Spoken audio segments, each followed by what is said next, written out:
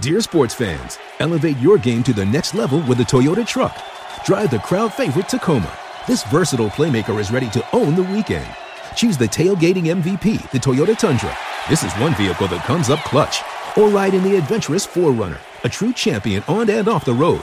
Whichever truck you choose, you're getting a real winner. Come join the team of champions, Toyota Trucks. Visit Toyota.com to learn more or check out your local Toyota dealership today. Toyota, let's go places.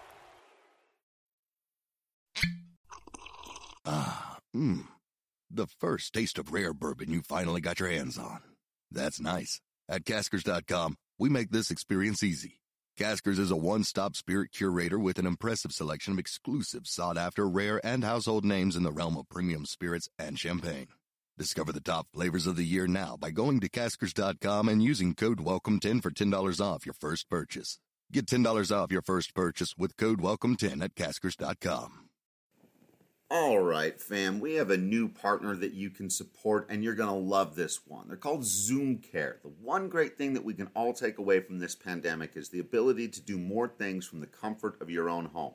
Nobody likes sitting in a doctor's office or even going to the doctor for that matter. I know I sure don't, but we all need to take care of ourselves. So what is video care? Video care is like a trip to Zoom Care just from your couch. You can see, hear, and chat with your doctor just like in a traditional office visit. Get secure access to urgent primary and specialist care, including mental health.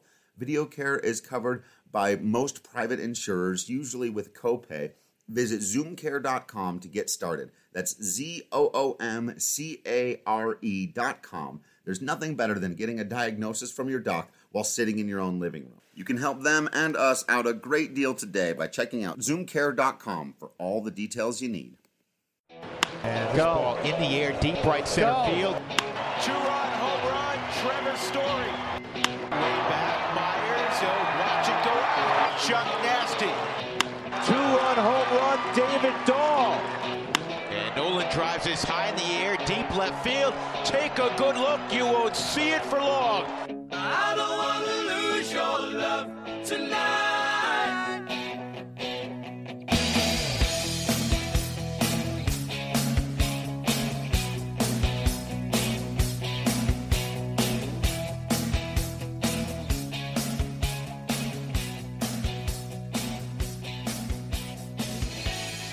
Welcome into the DNVR Rockies podcast, brought to you by Strava Craft Coffee. Remember to use that promo code DNVR20 because you get 20% off your entire purchase of that CBD-infused, deliciously rich, and potentially life-altering Strava Craft Coffee. I'm your host, Drew Kreisman. I'm the managing editor of DNVR Rockies.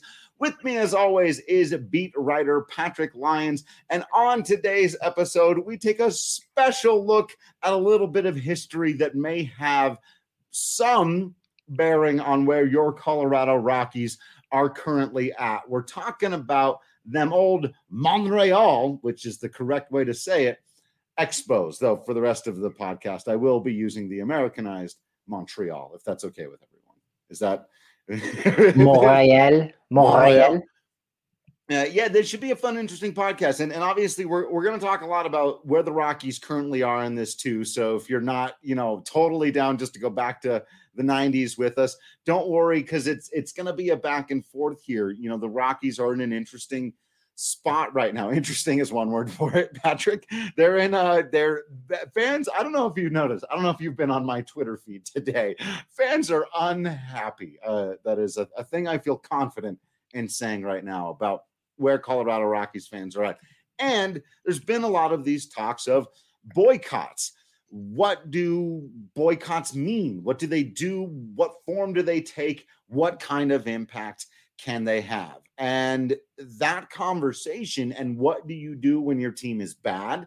What do you do when ownership isn't listening to you? What constitutes truly terrible ownership? And then what does a community, when this conversation goes beyond baseball fans mad about winning and losing and stretches into a community that feels betrayed by some other element of their community, their baseball team and their stadium and all of these things that aren't giving them what they put in for it, when do you truly cross that line and what can happen? So I think, as the old saying goes, those who don't know their history may be doomed to repeat it. I think that's one of the great reasons, Patrick, why I'm glad you brought up this topic to my attention. I'm really interested in diving into this and looking at some of the similarities and differences between where that franchise was at then and where this one is at now. It does start with that fan unrest, that dissatisfaction, and we'll talk about what that was for the Montreal Expos right now. We know it to be probably the most dissatisfaction, I think, in franchise history in many ways, excluding just general consecutive losing seasons. But fans are very upset right now for those that follow the Rockies, and they're wondering, would Dick Monfort sell the team? Should he sell the team? There's conversations of, well, should MLB have stepped in and block the Nolan Arenado deal? Will MLB decide to do something about the Rockies' ownership if they continue to go about this way? All of these implications are different factors that we saw back in the late 90s and the early 2000s with the Montreal Expos, who anyone listening to this should probably know do not exist. No, they no longer exist in that current iteration.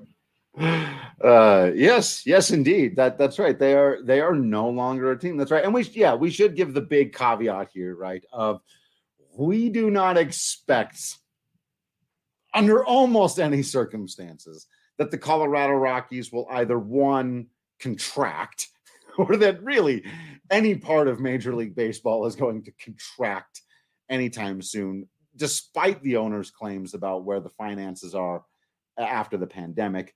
And two, move. Like, we're going to have this conversation, and I think it's important to remember all of this, but let's go ahead and say, up front, very, very unlikely that the Colorado Rockies move anywhere, at least any time in the next, well, Patrick, you can lay out the details of exactly why, because it's about 30 years, right?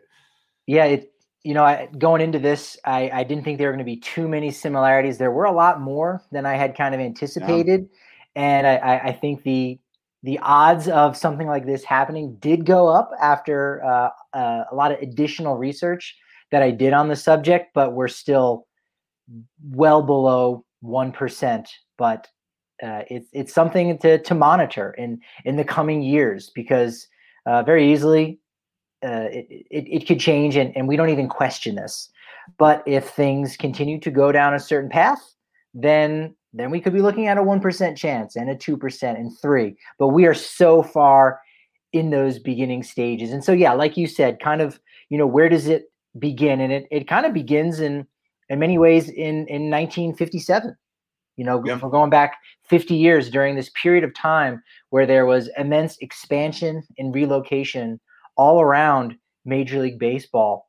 The Dodgers and the Giants moved from Brooklyn and Manhattan, respectively, and they moved west, and that got the ball rolling. The Washington Senators moved out to Minnesota in 1961, and then in 61 and 62, 4 new Major League teams came about. A couple years later, in 66 and 68, the Braves moved from Milwaukee to Atlanta. The Athletics moved from Kansas City to Oakland. Don't let me. My father. My father, until the day he died, refused. If I ever said the Oakland Athletics, he would say, "I'm sorry, the who? The what now? What did you just say? The what team?" I could call them the A's. I could call them the Athletics. But if the word Oakland came out of my mouth, I got a talking to. And that's the kind of real pain that goes into fans, families, and even just people of the community that might not consider themselves fans of the team when somebody decides, you know what, we are going to move elsewhere for greener pastures, basically telling your city you're no longer good enough. And that is a challenge. But in 69, the next year immediately, Kansas City Royals expanded, 3 other teams, so 4 teams in 69. In 1970, the Seattle Pilots, that was a team for 1 year. Yeah. Moved to Milwaukee good name. To become the Brewers. Mariners is fine, but I like Pilots. I don't know. The hat had on the brim had those little I think flowering like a captain's cap. It may be the hat as much as the name. Yeah, those were good. And go check out Jim Bouton's Ball 4, where he talks about that and the experience of being on an expansion team. It was a revolutionary book at the time, still is in many ways. In 72, the brand new Washington Senators, they're only about a decade old, moved to Texas to become the Rangers. And in 77, Toronto Blue Jays and Seattle Mariners kind of level the playing field for what most of us remember. 93, Rockies and Marlins. 98, Tampa Bay Rays, Arizona Diamondbacks. So everything's pretty much settled. And all of these cities that lost teams would eventually get it back, right? Giants and Dodgers leave New York. Mets come to town. Right. Senators, two different iterations of Senators end up leaving. They come back. Milwaukee loses the Braves. They get back the Brewers. Kansas City loses the A's. I made sure to space them far enough. Is that right? And they get the Royals. So there is some retribution going on there. But in 2005, the Montreal Expos pack up shop to become the Washington Nationals. And that's what we know it to be today. So what went into that decision? Because Montreal still doesn't have a team. Yeah, brutal and sad. And Montreal's a great baseball town. And you know, they had a really good team going right into that too, which is another thing that's super brutal about this. They had some opportunities to, you know, people talk about where we're currently at with the Rockies and a missed window, a missed opportunity. And they're absolutely right that a team buoyed by Arenado, Story, and Blackmon, with young players like Dahl, contributors like LeMahieu when he was still on. All those guys were all on the same team, plus the best young starting pitching that they've ever had and the most they've ever spent on their bullpen.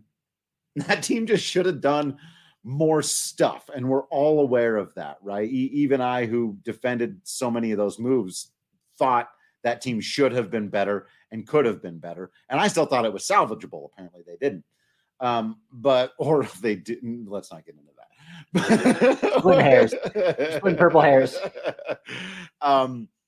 But yeah, and a similar thing happened here with the Expos, where there's all this writing on the wall about a team that could maybe not only just be good, but be good for a long time around a core of superstar players who were going to power them to being good.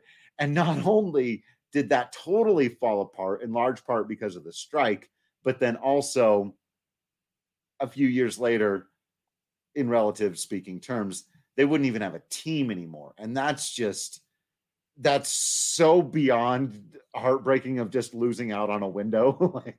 Losing out on all the windows thereafter. Yeah. That's true heartbreak. Because I think that's where we really should start in this conversation, and the biggest overlap between the Expos story and where the Rockies are at right now is heartbreak. Now, relative heartbreak, because you lose your team, you lose your franchise. That's something that I don't know and I never want to know. But as you said, in 1994, the Montreal Expos had the best record in baseball. They were 74-40. They were 3.5 games better even than the New York Yankees. They're on pace for 106 wins. And for only the second time in franchise history, they had 5 All-Stars that year. Starting pitcher Ken Hill, catcher Darren Fletcher, shortstop Will Cordero, Moises Alou, Marquise Grissom. The last 2 are names you probably would have known. Also on this roster, you had future Hall of Famers and Larry Walker, Pedro Martinez, future Colorado Rockies second baseman Mike Lansing, and their closer John Wetland would later win a World Series the next year. They were absolutely loaded. They were stacked. In fact, between July 18th and August 11th, they were 20-3. Now, what stopped their streak? Baseball. Baseball stopped. August 12th, the Players Association decided to go on strike. The MLBPA and Major League Baseball, they didn't actually have a CBA at that point. They were just kind of going forward with the season and just kind of trusting everything was going to be okay. There was a lot of discussion about money. Hey, the more things change, the more they stay the same. And the players realized, you know what? Let's go on a strike for right now. We'll be back by Labor Day. It'll be fine.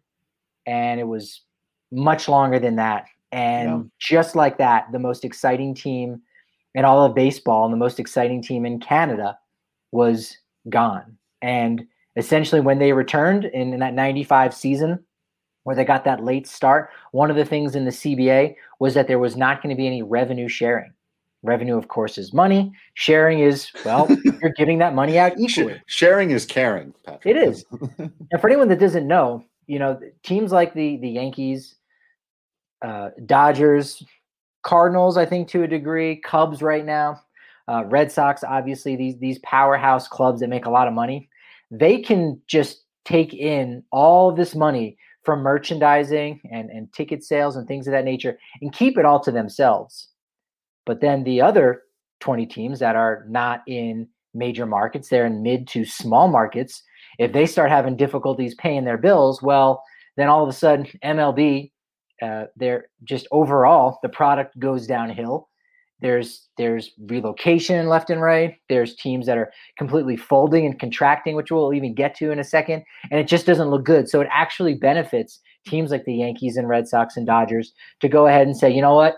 We know how much money we should be taking in, but it's actually better to spread the wealth just a little bit to these smaller market teams so they can just even pay their bills. Even if they don't make a ton of money, we just need them to exist in these other cities for the product of the game.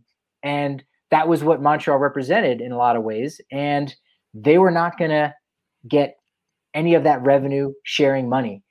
So what they did was, because of these financial restrictions that they had, they said, oh gosh, we're going to have a hard time making a profit.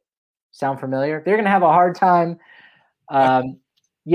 staying competitive to a degree. So what they did was they partook in, at the time, what we call a fire sale. Now, we know that wasn't necessarily the case here with the Rockies, but they had to get rid of most of these guys who still weren't making a lot of money.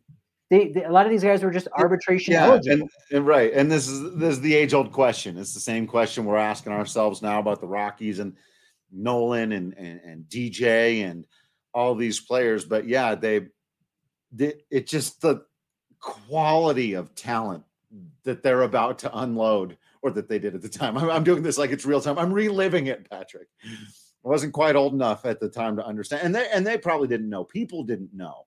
There was no way to know. But it's just over money. Like this is where it hurts to think like the dynasty you could theoretically have had. And you could have gotten away with paying each one of these guys that Patrick's about to talk about less than what they were worth, because they didn't know what they were worth yet. Nobody did. And don't forget, you have Vlad Guerrero coming up through the pipeline in a couple of years, another Hall of Famer. That's 3 Hall of Famers that very easily could have been on the exact same roster, right? And a guy who was an MVP in Larry Walker, Cy Young Award winner in Pedro Martinez, and Vlad Guerrero won himself an MVP as well. It's a reason why they're all Hall of Famers. But again, in the wake of all this, they said, we're not going to be able to pay our bills. So, they traded off Ken Hill, John Wetland to the Yankees, who won a World Series, Marquise Grissom to Atlanta, won a couple championships. Larry Walker became a free agent. They had to let him go. Whatever happened to that guy? I don't know. Do you know where he signed?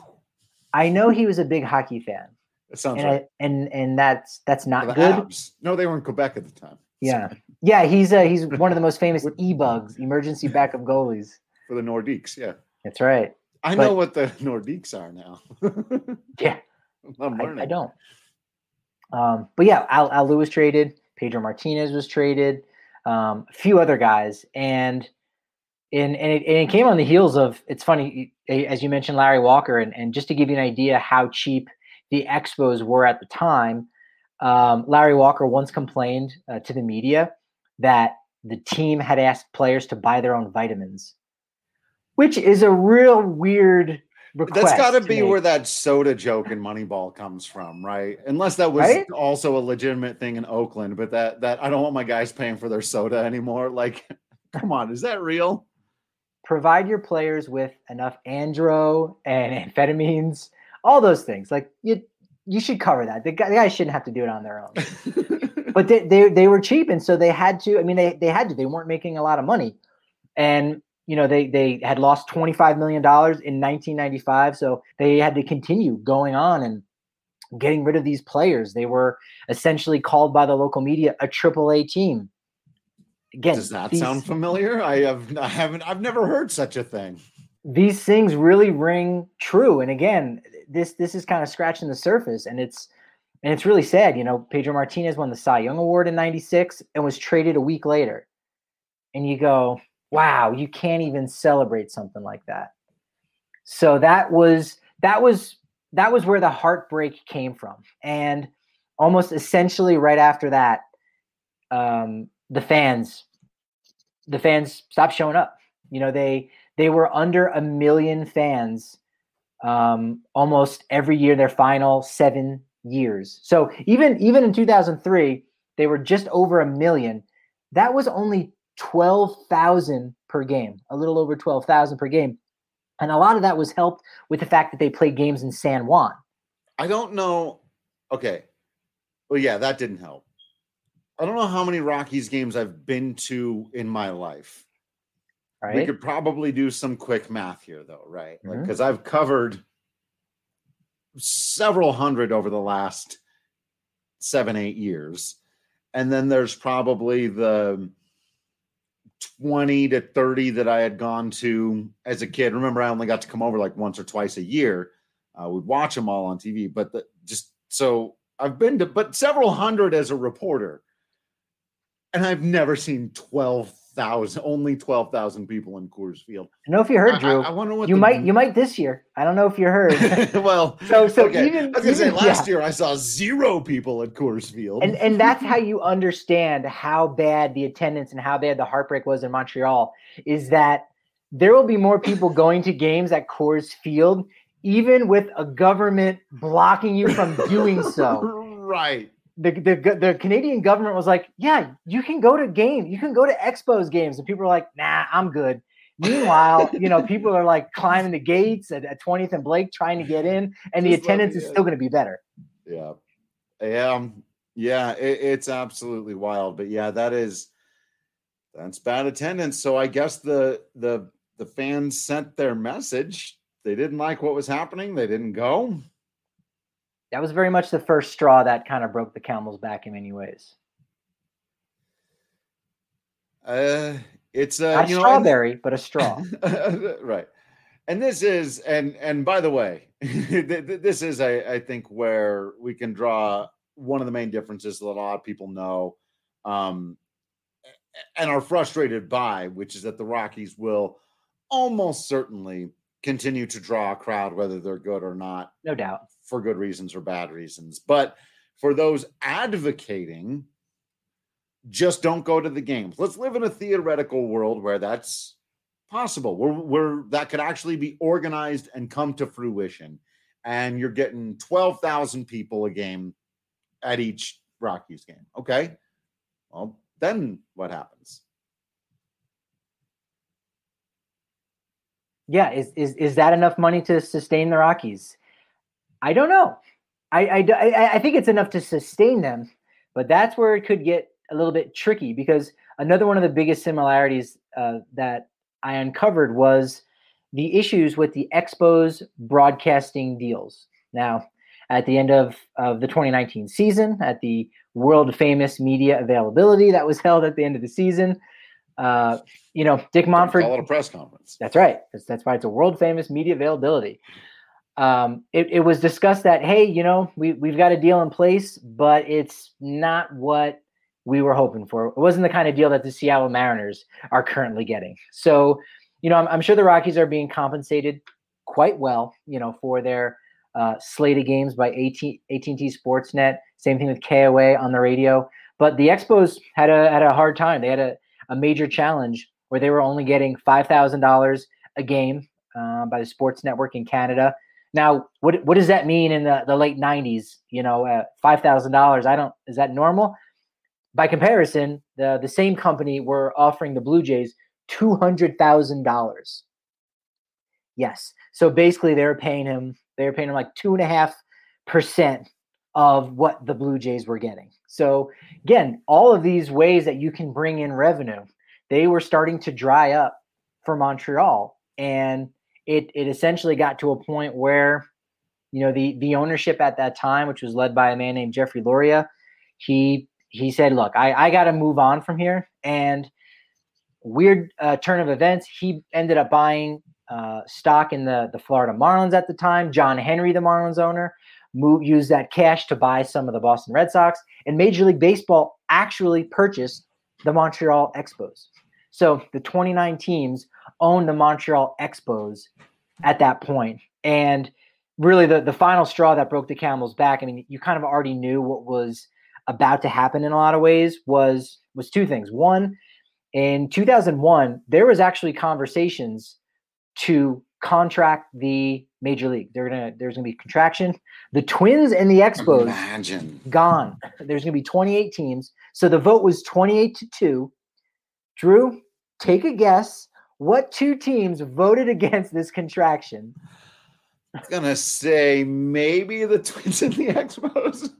And you said you didn't remember. You said you didn't remember. Going to say maybe the teams on the chopping block were like, hey, we would like to continue to exist, please, sir. Yeah. The court stepped in, didn't allow it to happen. But again, they sold the team. MLB bought it. And, essentially what killed it was in, I think it was 2003, the Expos were contending for a playoff spot. They're actually tied for the NL wildcard spot when there was only one. So, you're getting a 5-game series. And when it came to September 1st, the owners decided, no, we're not going to let the Expos expand their roster for September call-ups, because they were going to have to pay those contracts, right? Because they own the Expos.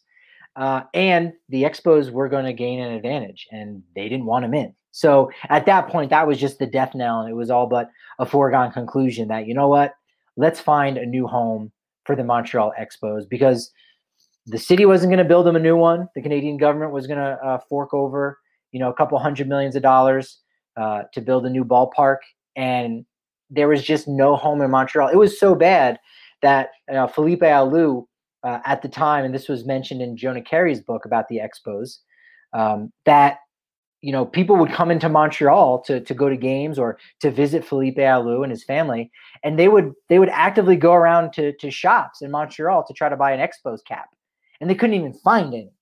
So that's probably a good point to say, here's where everything is completely different from that situation, because you can find Rockies, gear just about anywhere, I think, in Lodo to a degree. Certainly you could find Rockies inspired gear on Colfax at the DNVR bar.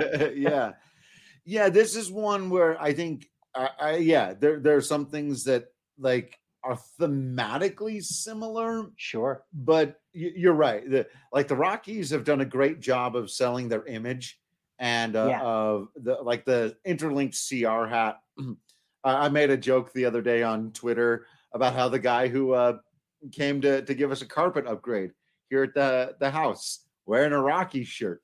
I was wearing my Rockies shirt. Did he strike up a conversation about the Rockies? No. And it's not, he didn't go, oh, what do you think about? Sometimes people just wear the gear. And I think it's interesting. That's got value too. That has a ton of value, both theoretical and obviously literal when you buy Rockies gear, even if it's not directly from the store or whatever. But there is, I think, a similar cultural problem, and we've talked about this a little bit before. We talked about it with our new best friend in the world, Drew Goodman. But when he said, and I've experienced this in my travels as a youth, that for those of you who are not watching live, by the way, subscribe to the YouTube.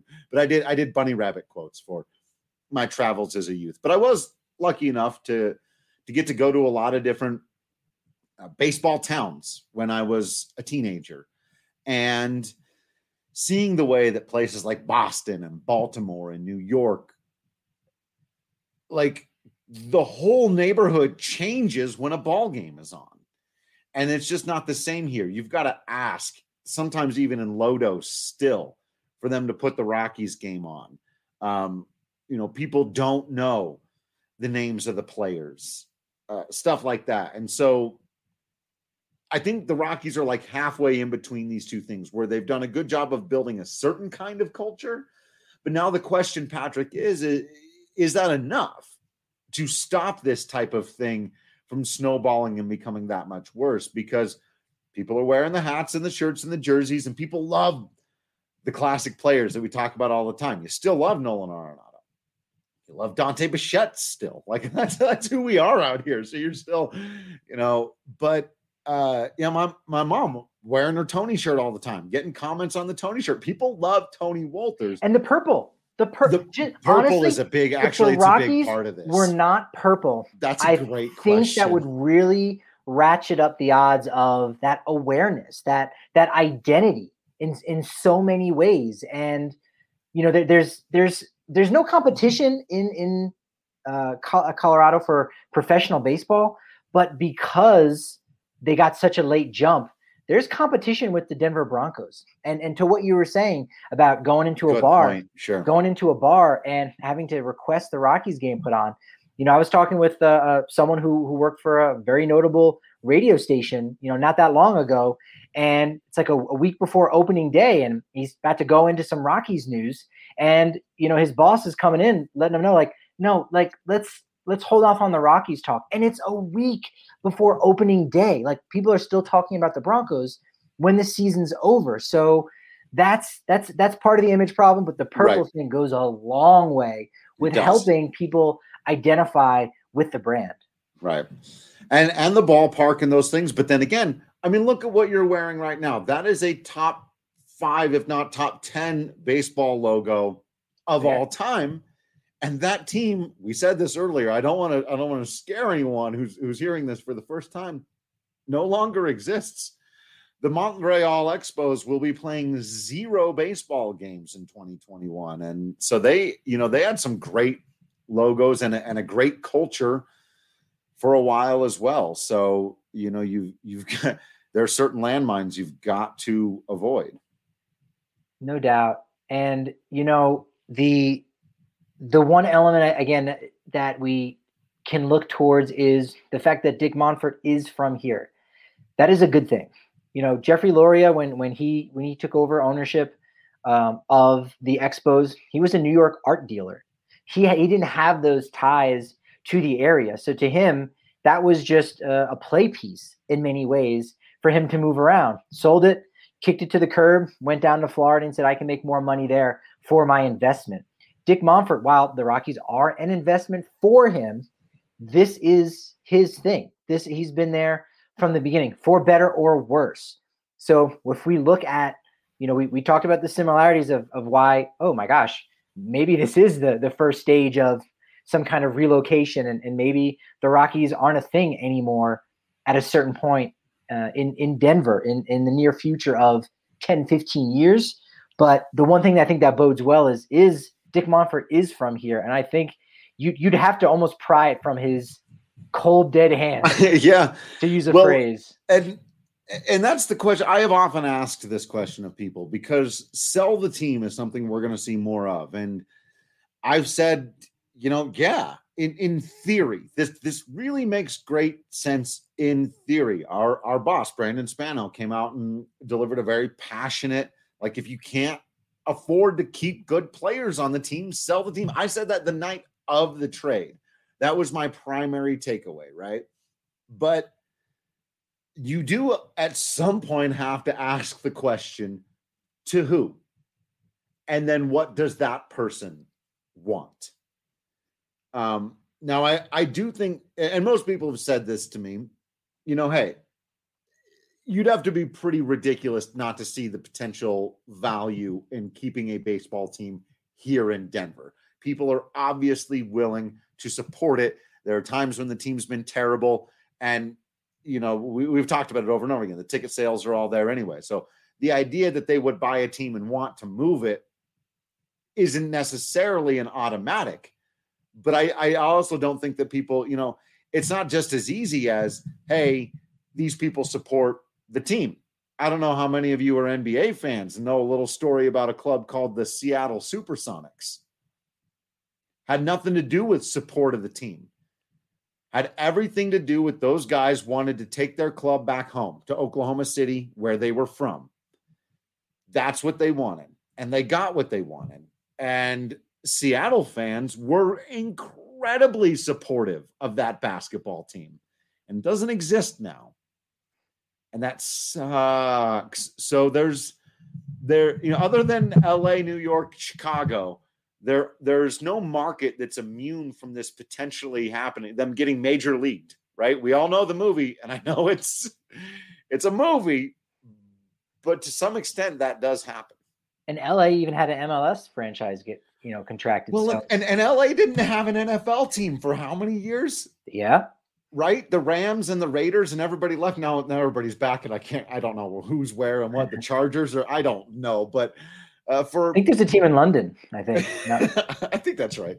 For most of my, teenage into young adulthood years, Los Angeles didn't have an NFL team because owners were like, they moved them to St. Louis. And that's part of the factor of this. Like if one of the jumping off points I thought about doing for today was this idea of, why were teams relocated? Like why? It was one, it had something to do with the stadium. Nate, change your profile picture. You're hurting us. Sorry, keep going. We love you, Nate. Arenado in the Cardinals uni. That hurts. But there were essentially like 5 factors in a sense for relocation. One was stadium, Olympic Stadium in Montreal. Not great. Was a lot older. Was better than Jerry Park, but they couldn't get the funding for a new stadium. That was a problem. Attendance. Obviously, we've discussed that with the Expos. And then competition with another team in the same city, which was true, obviously, for the Brooklyn Dodgers, New York Giants.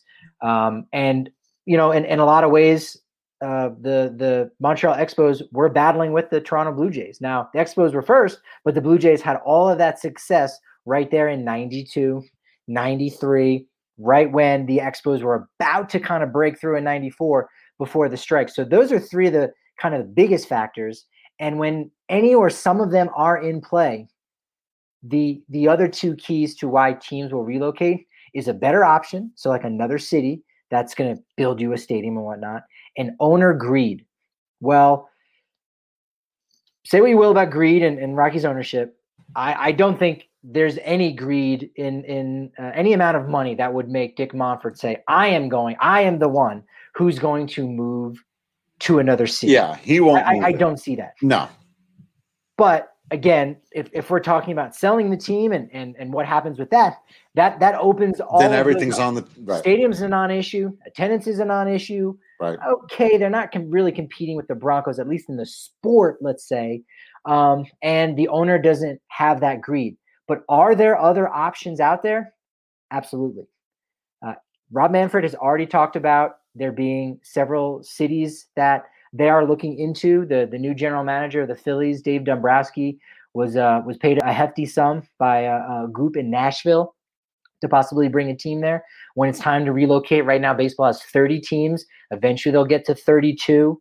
Nashville already has 2 major sports teams in town there with the Predators and the. Yeah, what if Dick Monfort sells the Rockies to a music mogul from Nashville, who goes, yeah, okay, well, I'll keep them around in Colorado for another couple of years, but I just bought the team. And then like in Seattle, they continue to be bad. I don't have any interest in building the roster because what I really want is to move them back to Nashville, where Rob Manfred has already said they want a team, and then they build the facilities, and then boom. And so I think the relocation, I don't think will happen as soon as the expansion. Okay, Dolly Parton can buy the Rockies. I will say this. I have no problems with. I'll become a Nashville fan if that's what happens. Hold your jokes about mountains for later, please. But I think what MLB would do first is do the expansion thing and then worry about the relocation. Like I think they want their teams to get settled and dangle, the new ballpark, possibly in Ybor City for Tampa Bay. Same thing for Oakland. And so they want to get those stadium situations settled. And then now there's no options for relocation. Who wants it? So we know Nashville's in the hunt. Charlotte, they've got 2 of the 4 major pro sports teams there. Las Vegas is now in the hunt with 2. Portland is another big one. And then finally, you've got Montreal and Vancouver who are in the hunt, but they're definitely towards the bottom. And so that's 6 cities that even if MLB expands to 2 of them in the next 5 to 10 years, there's 4 more candidates out there that could be interested in building a new stadium and bringing a new team to their location. especially, Oakland might, if Oakland loses the A's, then Oakland might say, we got to get somebody back. We'll be the Oakland Rockies. That makes no sense, but we'll figure it out. If Tampa loses it, we'll be the Tampa Bay Rockies. We'll figure it out. So there are options there, but so many of them are just much further down the road. Right. Yeah. It's all a possibility. It's all out there. Obviously, I think we've all said we'd like to just see some expansion and keep the Rockies here. It'd be nice to see if there was someone out there. People have said, imagine if the, Tampa ownership group and front office just bought the Rockies and owned that team instead of the Rays, and all that stuff is interesting to think about. But I think we do forget sometimes how much all of this stuff is geographic for the owners too. Like, there are only a handful of people who have the ability to own professional sports teams, and they're typically not interested in owning them away from their hometown or their home state or their home city. Like, occasionally that can happen. Someone's just into the idea. But Dick Monfort, as you talked about at the very forward of this, at the very front, he's a Colorado guy. He's from here. He done goed here, man. He goes here. and there aren't a ton of Colorado billionaires, but there are a few interesting ones. But hey, speaking of supporting Colorado, though, you got to support all of our fantastic sponsors, including, we just got Manscaped back. Check it out. You got to get yourself Manscaped again. So excited about this. We get to continue talking. Now, I know some of you have let it go since the last time we had Manscaped. Oh my gosh. So that means it's time to get re-Manscaped. We're not gonna call you out. We're not gonna say who. Just make sure that you get back there, and it's time to get restocked. Whether you're getting that lawnmower 2.0, you're just getting some of the stuff that takes care. You're getting a little bit of toner, a little bit of spritzer. I'm getting myself for sure another pair of the most comfortable boxers I've ever worn in my life. And if you use promo code DNVR20 at manscaped.com, you get 20% off plus free shipping. So head on over there. Make sure you're getting your Manscaped area taken care of. Highly, highly recommend it. They're fantastic products. And I've been in need of a restock myself. I don't mind sharing with you. So it's time to get out there. I don't know if this is controversial or not, but I'm going to say it. I use it on my face. It can be used on your face, folks. It's a buzzer. Use it where you need to. I'm saying they're all the products, fantastic products. You're not going to miss out. And you get a great deal again when you use that promo code DNVR20. You also get great deals over at DraftKings Sportsbook.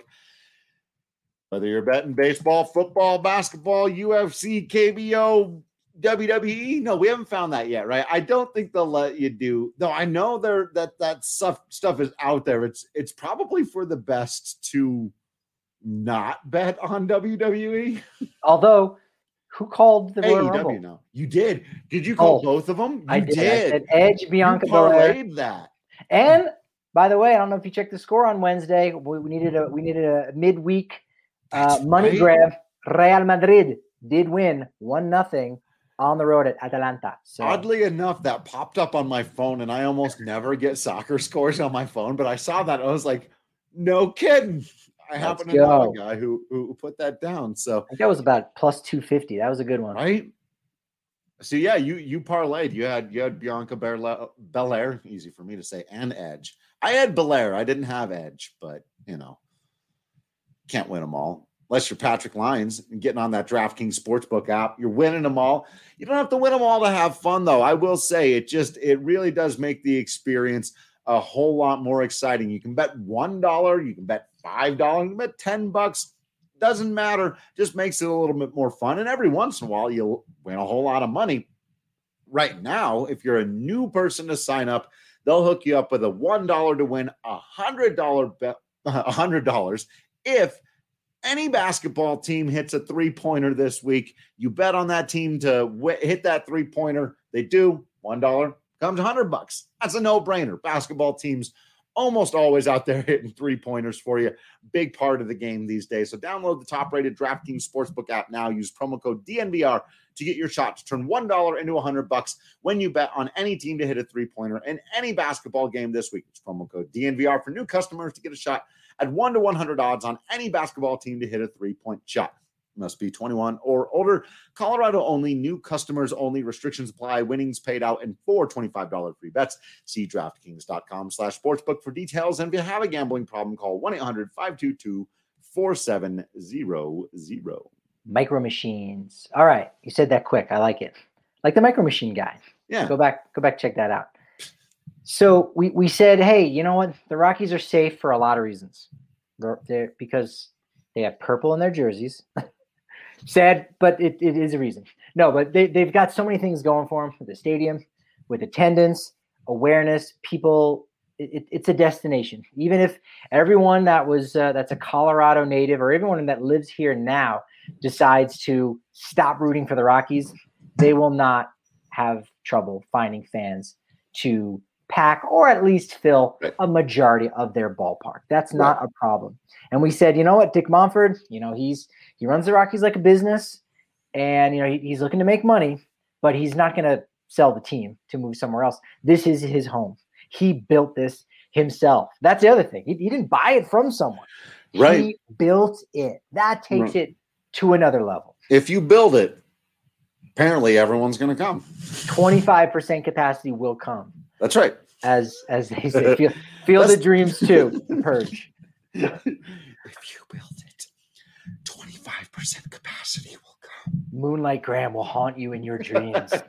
This is an interesting crossover. I may need to start some fan fiction. But we said most of the distance. 7 days until Trevor Story gets dealt.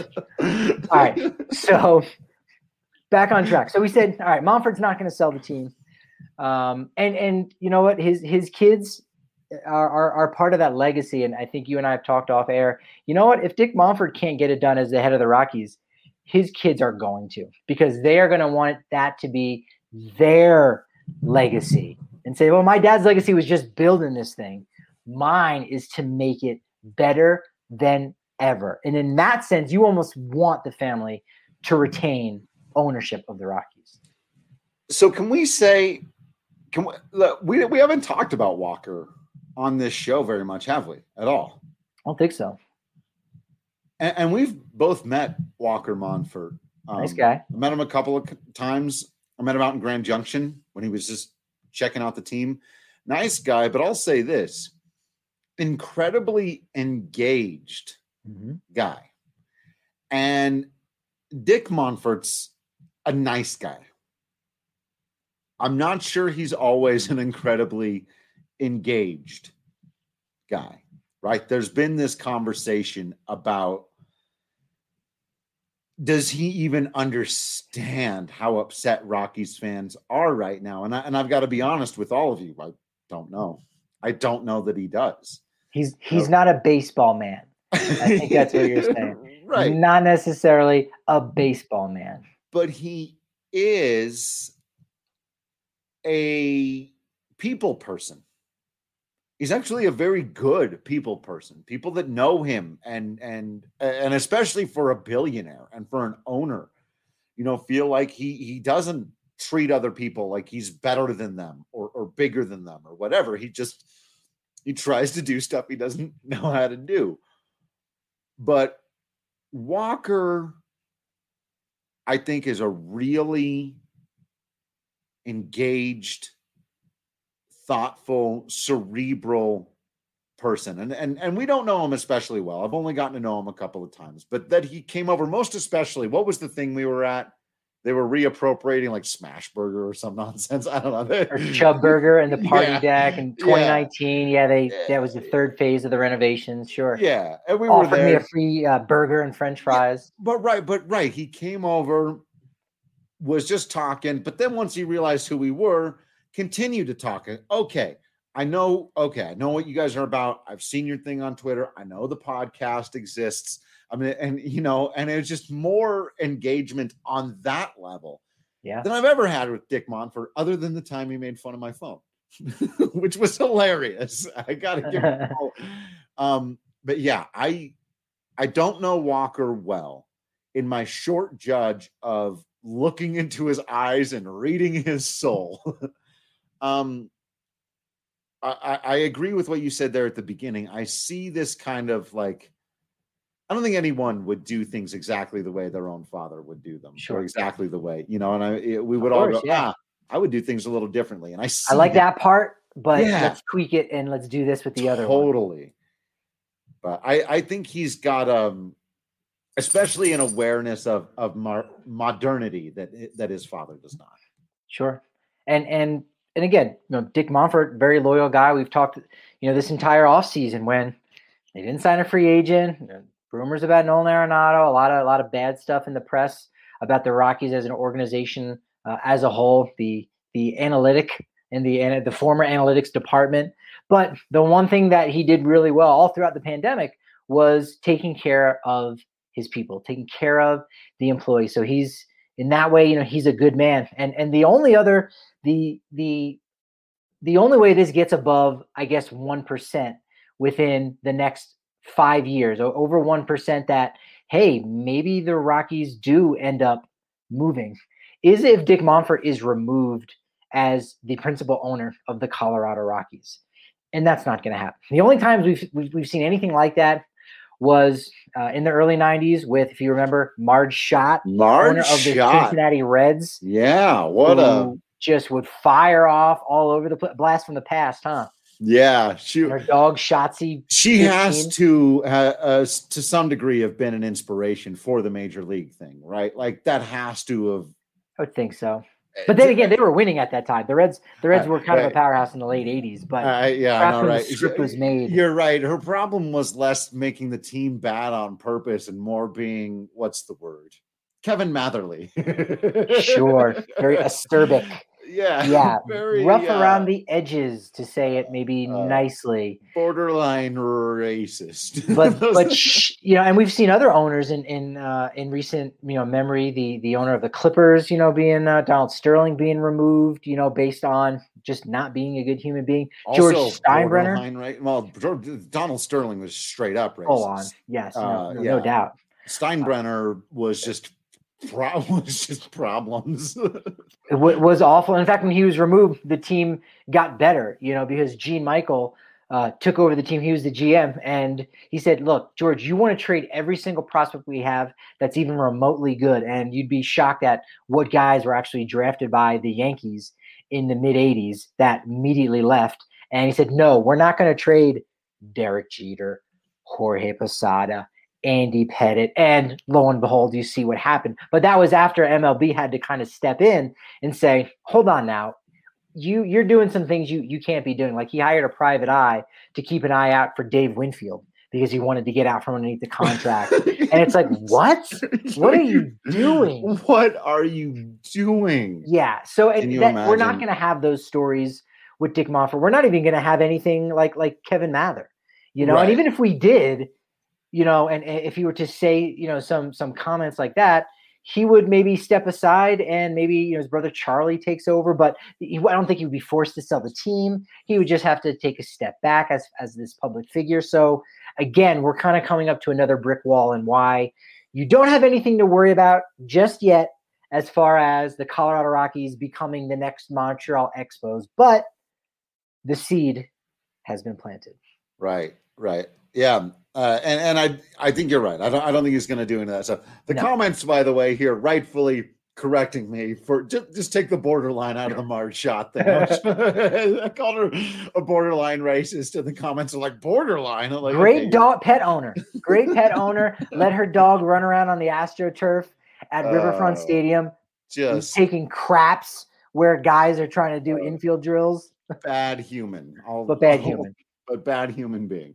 So, yeah, and that's one of the reasons, and I've maybe brought it up at times when fans feel like that it's maybe not relevant, but I feel like when it comes to owning one of only 30 Major League Baseball teams, hopefully soon 32, it's always relevant.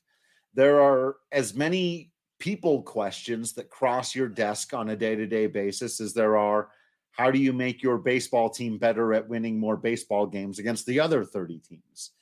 And Dick Monfort's resume when it comes to taking care of the workers, taking care of the neighborhood, even being overly loyal to his players to a fault, other than Nolan Arenado, apparently.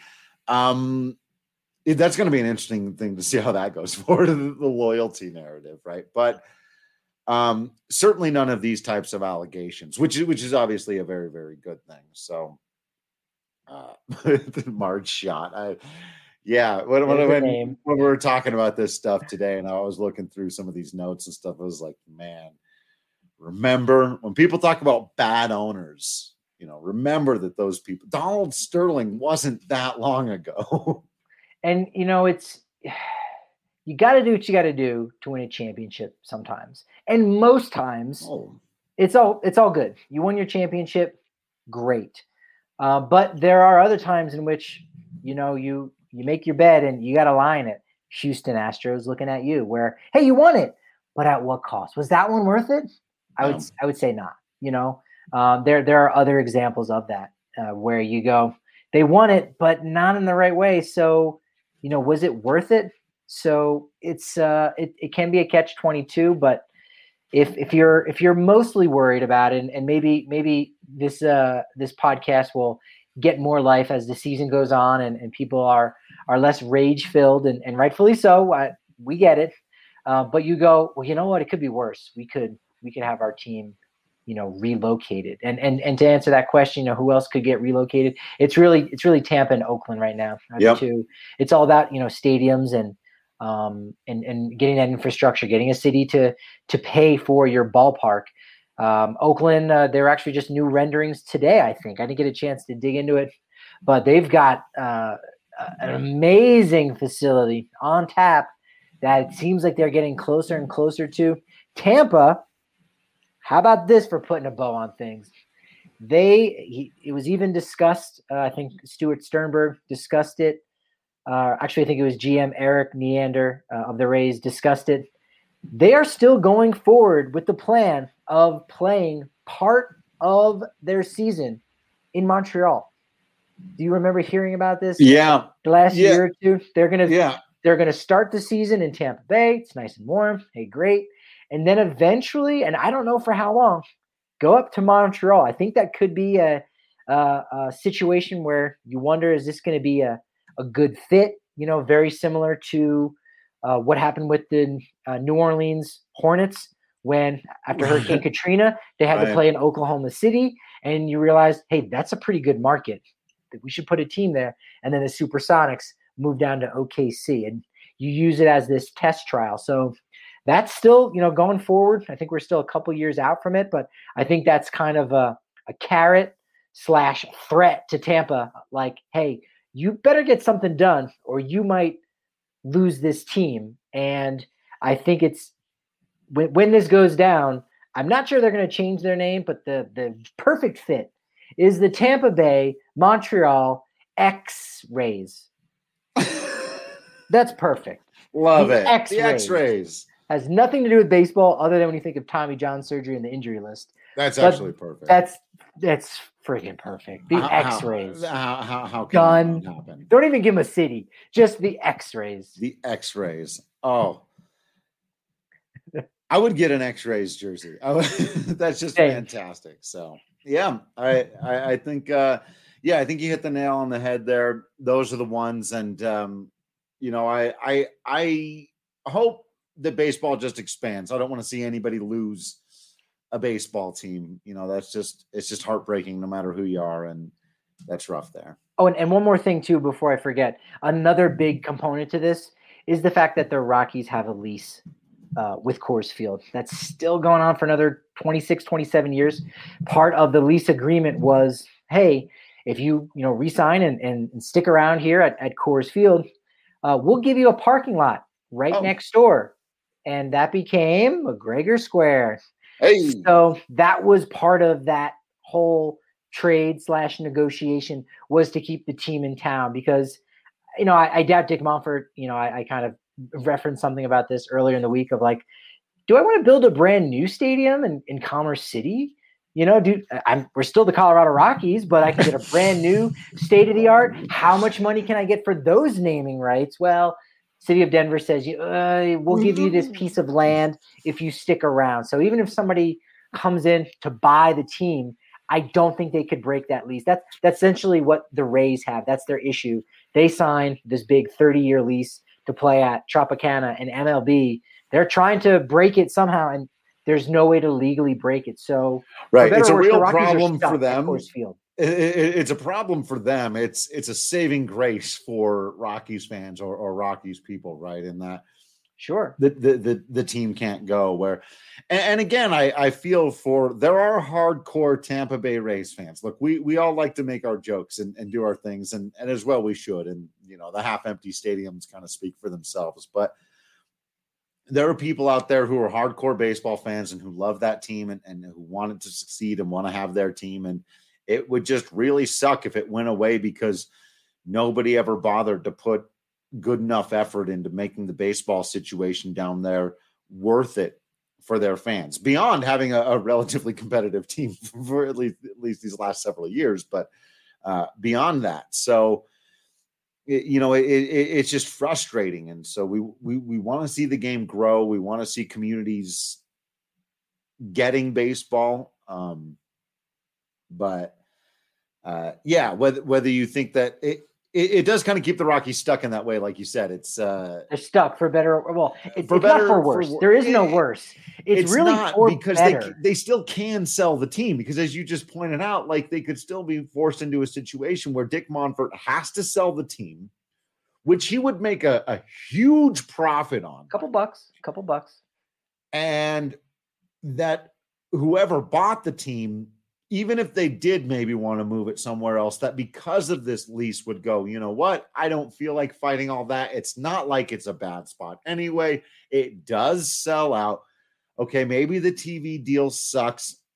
Maybe there's some rough edges to work around here, but I can work with this.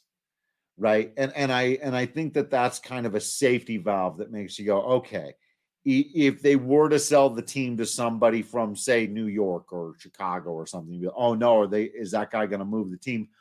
Probably not because of this. And so that's and what happens in 26, 27 years when the lease is up, whether or not Dick Monfort had traded Nolan Arenado this offseason, and whether or not there was a pandemic, whether or not they lost, $100 to $200 million, anything else could have happened in this 27-year time that we look and we say, oh my gosh, the lease is up at Coors Field and they're moving. The Mexico City Rockies. Oh my gosh, that actually fits in really perfectly.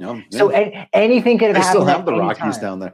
They can move, but they can only go north and south. They can go up and down. I remember when I was Mom, are you still in the comments? How old was I when we went to Canada? You don't have your passport on you? You don't have your childhood passport just in your coat pocket? I'm gonna guess I was 11 or 12. I was middle school aged when I took my one and only trip to Victoria, then British Columbia. Yeah, we were up in the area, and the guy, the taxi driver that picked us up from the airport. The question, because you're coming from the airport, so where are you from? Where are you coming in from? What are you checking out? We're from Colorado.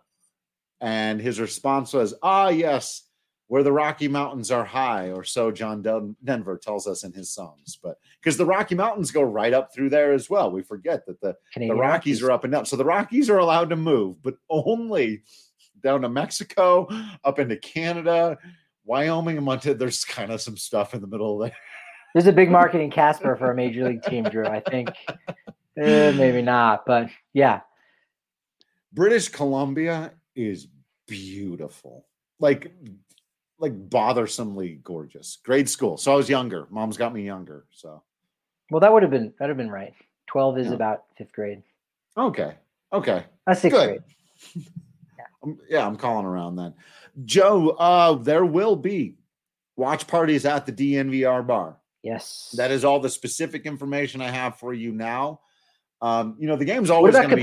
What about capacity? Are we also at 12,000?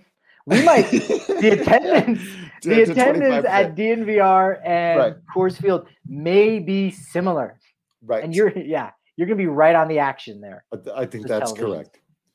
The big days, all the games will be on, opening day will be there. So that's we'll be bringing you all that good stuff. And I forgot to mention, by the way, we're near the end here, but since you brought it up, this is all good stuff to chew on, almost as good as stuff to chew on as Wagyu beef from Hassel Cattle Company.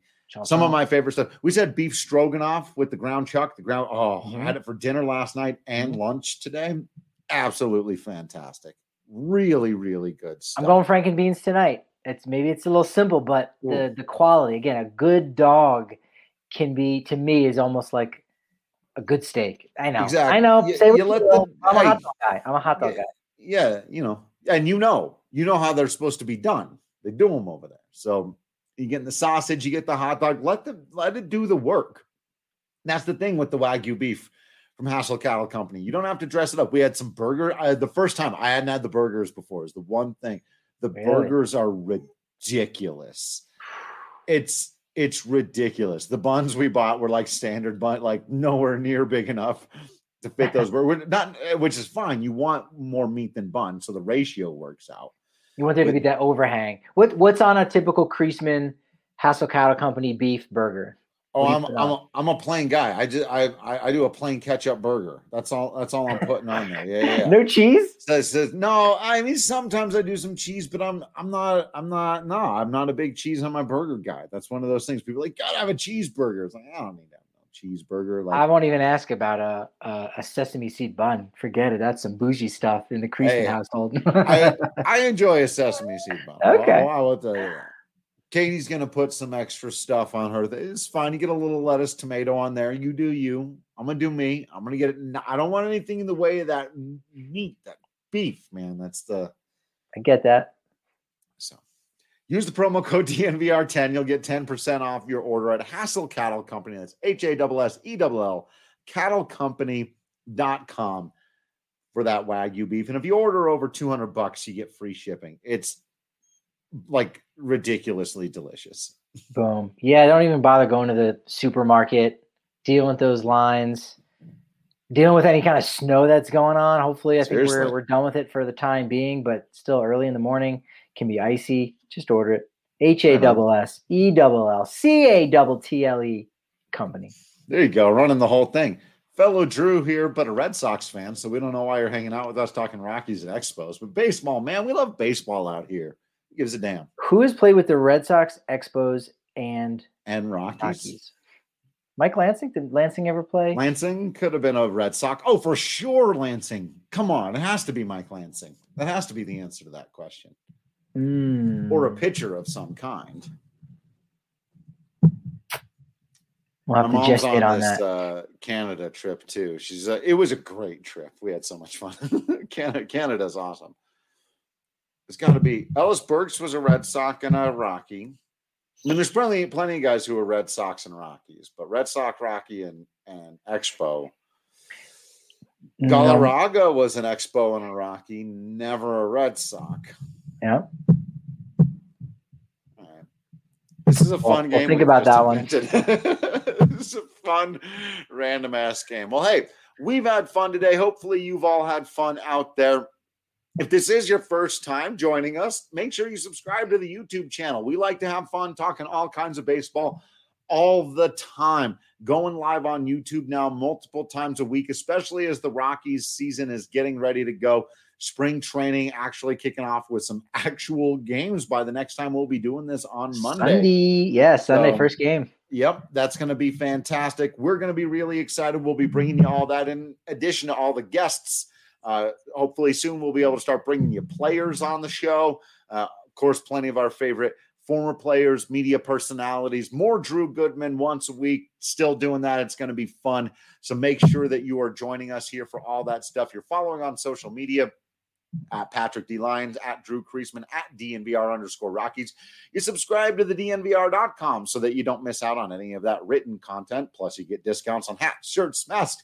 You get a bigger beer when you come down to the DNVR bar, which is open and at limited capacity, safe, socially distanced capacity, and it's growing as everything starts to open back up again. And we'll see where we're at once baseball season rolls around. And remember, when you subscribe, you get to come and hang out with us in a private chat room where we're talking sports 24/7, but also movies, food, hiking, photography, and yes, WandaVision. As soon as I am off of this, I'm going to watch the newest episode of WandaVision. It is breaking my mind. It's the best show on television.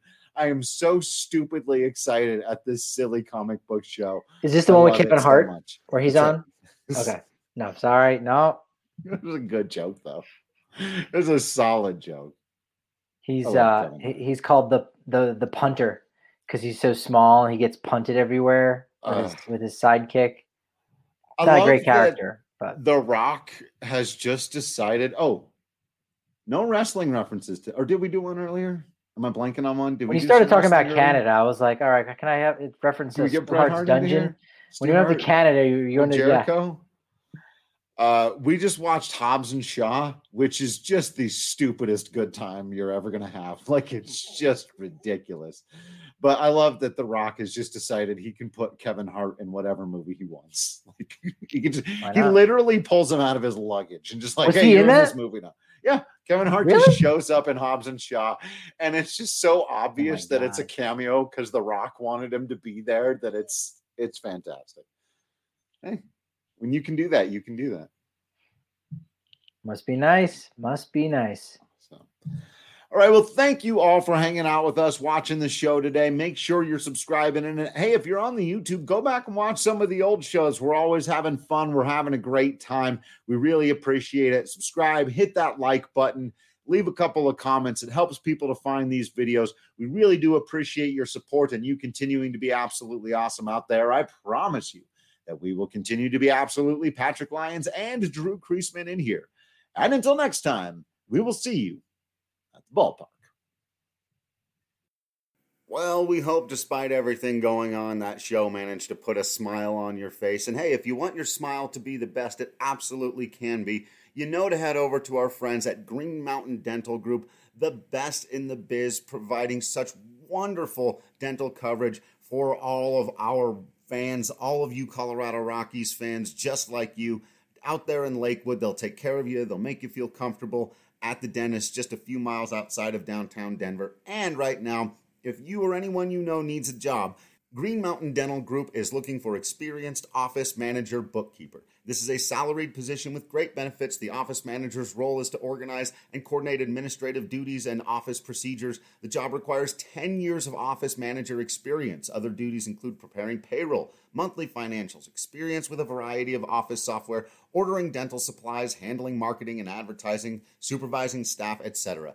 This team is an incredible group of people to work with, so please call them today if you or anyone you know is interested. Call 303-988-0711 or head to the website at greenmountaindentalgroup.com for further information. Dear sports fans, elevate your game to the next level with the Toyota truck. Drive the crowd favorite Tacoma. This versatile playmaker is ready to own the weekend. Choose the tailgating MVP, the Toyota Tundra. This is one vehicle that comes up clutch. Or ride in the adventurous 4Runner, a true champion on and off the road.